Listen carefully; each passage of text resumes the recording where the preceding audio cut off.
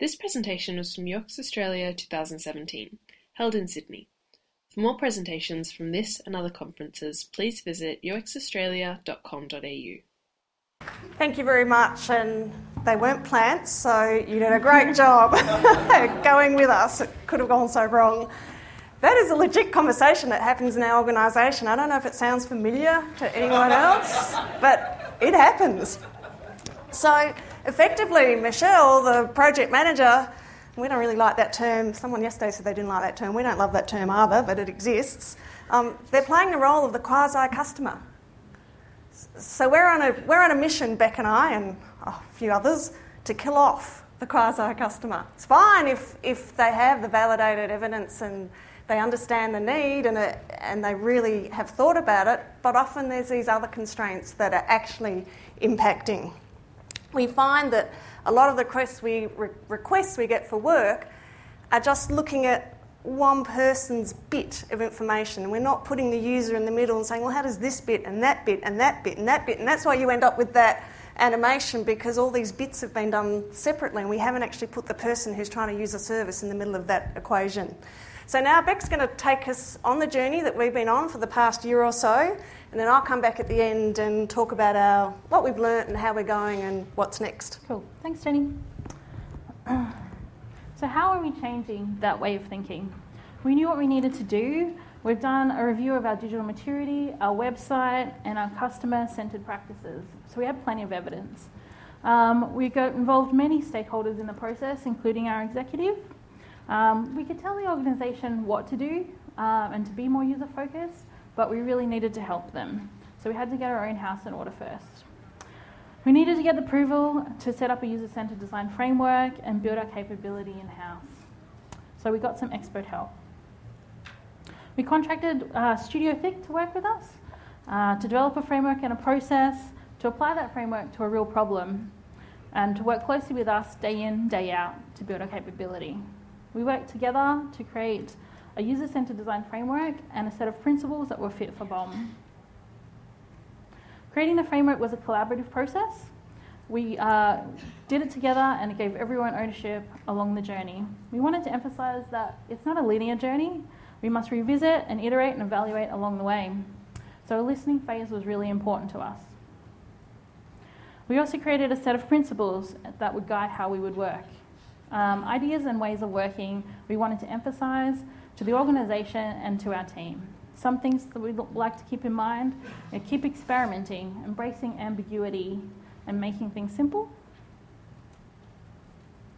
And we talked about it a lot with everyone, within our own design team and our digital team, within the operational and administration parts of BOM, with senior management.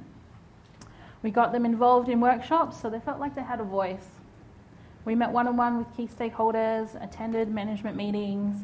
We held open studios for anyone that was interested to come along. Open studios gave us a platform to show our work and to get people to walk the walls with us, which was really important. The best way to prove the process is to practice it. So we wanted to practice on something real with real value. So we went looking for a problem to solve, and we had plenty to choose from. Our real-world problem. We thought, go big or go home. If we looked at a small problem, we thought it might not resonate enough with the organisation. We didn't want it to be a one-off project that would just fall by the wayside and not, instead of being a catalyst for change. We decided to look at the daily weather needs of the general public lifestyle user. We deliberately made this a bit vague. If we said we were making a new BOM website, we'd be defining what our solution before we'd done any research. So we started with what we already knew. We had some user feedback. Although this wasn't in the best shape, it was a bit difficult to work with. We talked to BOM staff because they had some quite specific ideas about what people wanted. We had commissioned previously user research reports, and these were full of insight, but they were a few years old now. So we knew what we didn't know, which was a whole lot. So we hit the streets. Getting out in the field and talking to real people was the best way to get what we needed. This kind of research is something new to BOM. We are in a science organisation and numbers matter.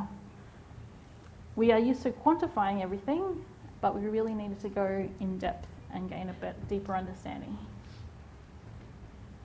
We spoke to 50 people in total, 30 in Victoria over 2 research expeditions and a further 20 in Queensland. We spoke to people ranging from 21 to 77 years old, a mixture of metro and regional in their homes and in their towns. We spoke to people that liked BOM services and used them. We spoke to people that didn't like our services as well. We spoke to people with disabilities and different needs to work out what they would require. We created some concepts and then we tested some ideas, and we started really lo-fi. We started with a Sharpie and some paper and put those in front of people. We then refined and revised and tested again and again, and we're still testing right now. We weren't sure when we started how we would group our users. When you're talking about general public weather for Australia's weather service, the audience could almost be all of Australia. So it's hard to wrap your head around that. But we found some natural groupings with our research data. We had a homebody, an active retiree, a commuting professional, an on-the-go organiser, and an outdoor enthusiast. We discovered a lot about how people are using weather information, when and why. You can learn a lot from 50 people. Some interesting highlights. People are more interested in what's going to happen than what's already happened. This might sound really obvious, but that was a big lesson for some people in BOM, that yesterday really doesn't matter. In Victoria, people are more concerned with temperature because it fluctuates quite a bit, but people in Queensland, they're not really concerned with that, as the temperatures are far more steady. It's always sunny in Queensland. However, Queenslanders love a rain radar. It's pretty much the only thing that they use. Sharing what we learned, as well as pictures of the people we talked to, really helped us tell the story back at BOM. Now I hand you back to Jenny, and she'll talk about what we've learned and what's next. Thanks, Beck. Is it a bed of roses? What springs to mind when you think of roses? Thorns. That's right. Pretty, lots of different types. Beautiful smells, some of them, and thorns. That's right. So you've got to nurture them, you've got to invest in them, and you've got to look after them. So how are we going, really? Well, I reckon we're going good-ish. If you think about where we were a year ago, we're going great. We've come a long, long way. If we think about where we need to be, I reckon we're just at the start of our journey. The people who've been involved love it. They're really embracing the process. The people who've been less involved have been a bit more sceptical, but bit by bit they're coming along. The executive, as they've seen what we've been doing, have become really supportive and have given us a lot of empowerment and visibility throughout the organisation. So that's been really helpful as well. Bureau's 100 and something years old. We're a big, complex organisation, so there's all sorts of processes and ways of doing things that have been around a lot longer than a new service design approach. So we're trying to work out how we can fit this in with what we do, or how we actually need to maybe change some of those other processes and adapt some of those other processes. So that's a challenge, because that goes well beyond what we're doing. But we're working on it. We're getting there. So it's hard, but it's actually really stimulating. It's really fun as well. Most of the time we have our moments, but it's great. And we can see the value, and other people are starting to see the value, that we can actually have a great impact on the community. From health and safety to just general comfort. We can really, if we get this right, we can really make some fundamental changes for everyone. So what are we learning? We're learning you need patience, a lot of it, and evidence. I think we've heard it a lot the last couple of days, that measure, have goals and build evidence, and we're finding that the more evidence that we can develop, and it's been iterative. We started with a few interviews and then we built that up, and then we'll build that up some more.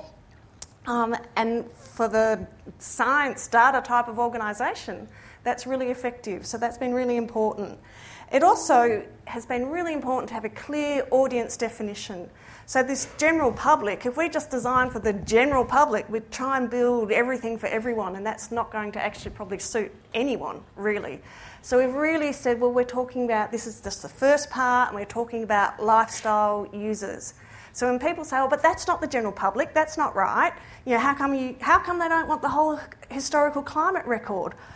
Well, we're just dealing with this group of users.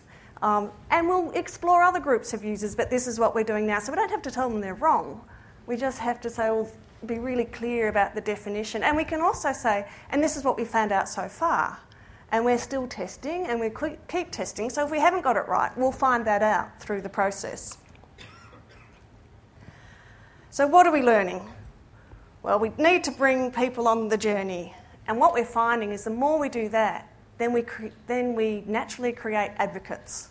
And having advocates from other parts of the organisation is far more powerful than Beck and I saying, we should be doing this. Can't you see? Can't you see we should be doing it? It's starting to emerge because we've been running all the open studios and because we've been communicating a lot. Those advocates are starting to emerge, which is really terrific. The other thing we're learning is that you need to be realistic.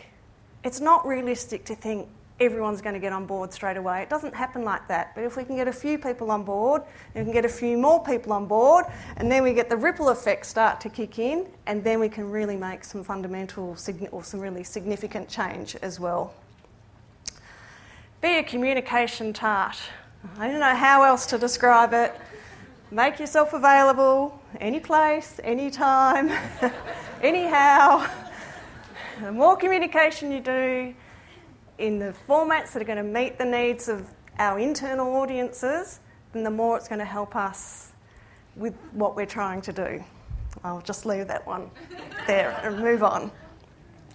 Be transparent. I probably don't need to go into this, but just share the process, share the learnings. The open studios that we're running, we repeat them, so we do them once a month, but we do the same one twice to try and enable people to come if they can't get to the first one, and we video conference them as well. So we're getting about 70 to 80 people along from throughout the organisation to each of those open studios. Beck talked about the principles before. I just want to highlight a couple. One is the Team Bomb one on the top right-hand side there.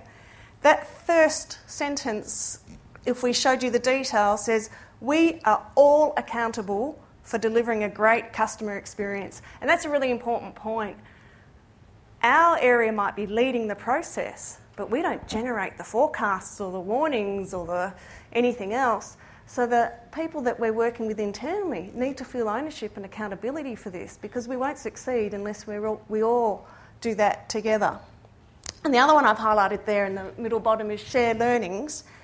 And that says we should share whatever we're doing, whenever we can, with colleagues, with stakeholders and customers, and with the world. So a few lofty ambitions there, but we mean it. But we need to live them and we need to practice those principles. We also have learnt that it's really helpful if you share success.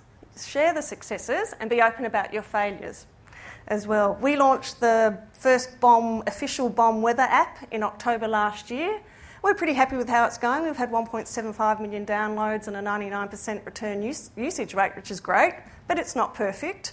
And we got, within the first couple of weeks, 5,000 pieces of feedback through social media and app channels and directly to the feedback. So it was hard, but we took all of that feedback and we analysed it and we presented the information, both what was working and what wasn't working. So it was helpful to help us, where do we invest, what do we need to work on first and next. So that was really useful, but it was also useful because we built trust and credibility in the process as well.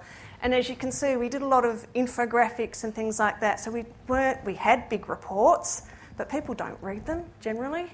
Few people might. This kind of way of presenting it has been really, really helpful for sharing it broadly through the organisation. And what have we learnt? It takes time to kill the quasi-customer. It really does. I'm optimistic it can be done, but it does take time. So what's next? We're working hard to embed the approach so it becomes the norm. We've still got some work to do on that, but that's what we're working on. We're putting steps in place to enable us to do service blueprints, because we haven't yet married all the various touch points. We've talked about a new digital service, and we've talked about an app, and we still do mainstream media crosses to TV and radio, and it's all servicing the same audience. So how do we actually map that out and bring that all together? So that's one of the things on our agenda to do some serious work on going forward. And Ashley, you'll be pleased to know that we're about to test the new digital service that Beck talked about. We're aiming for 1,000 people, because you would have seen we did Queensland and Victoria, so we didn't go to all the states of Australia, but we're now looking at doing that in an online quantitative sense.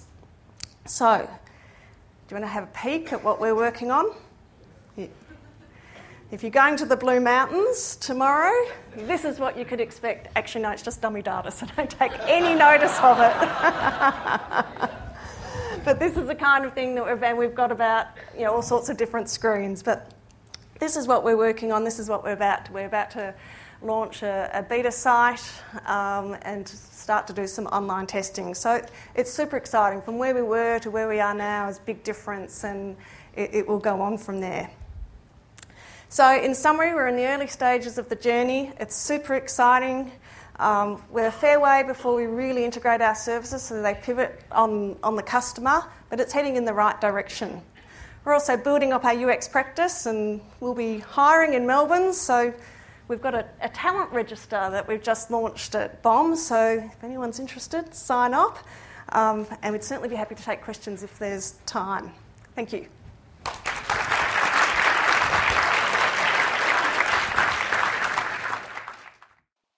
We hope you enjoyed this presentation from UX Australia 2017. For more presentations from this and other conferences, please visit uxaustralia.com.au.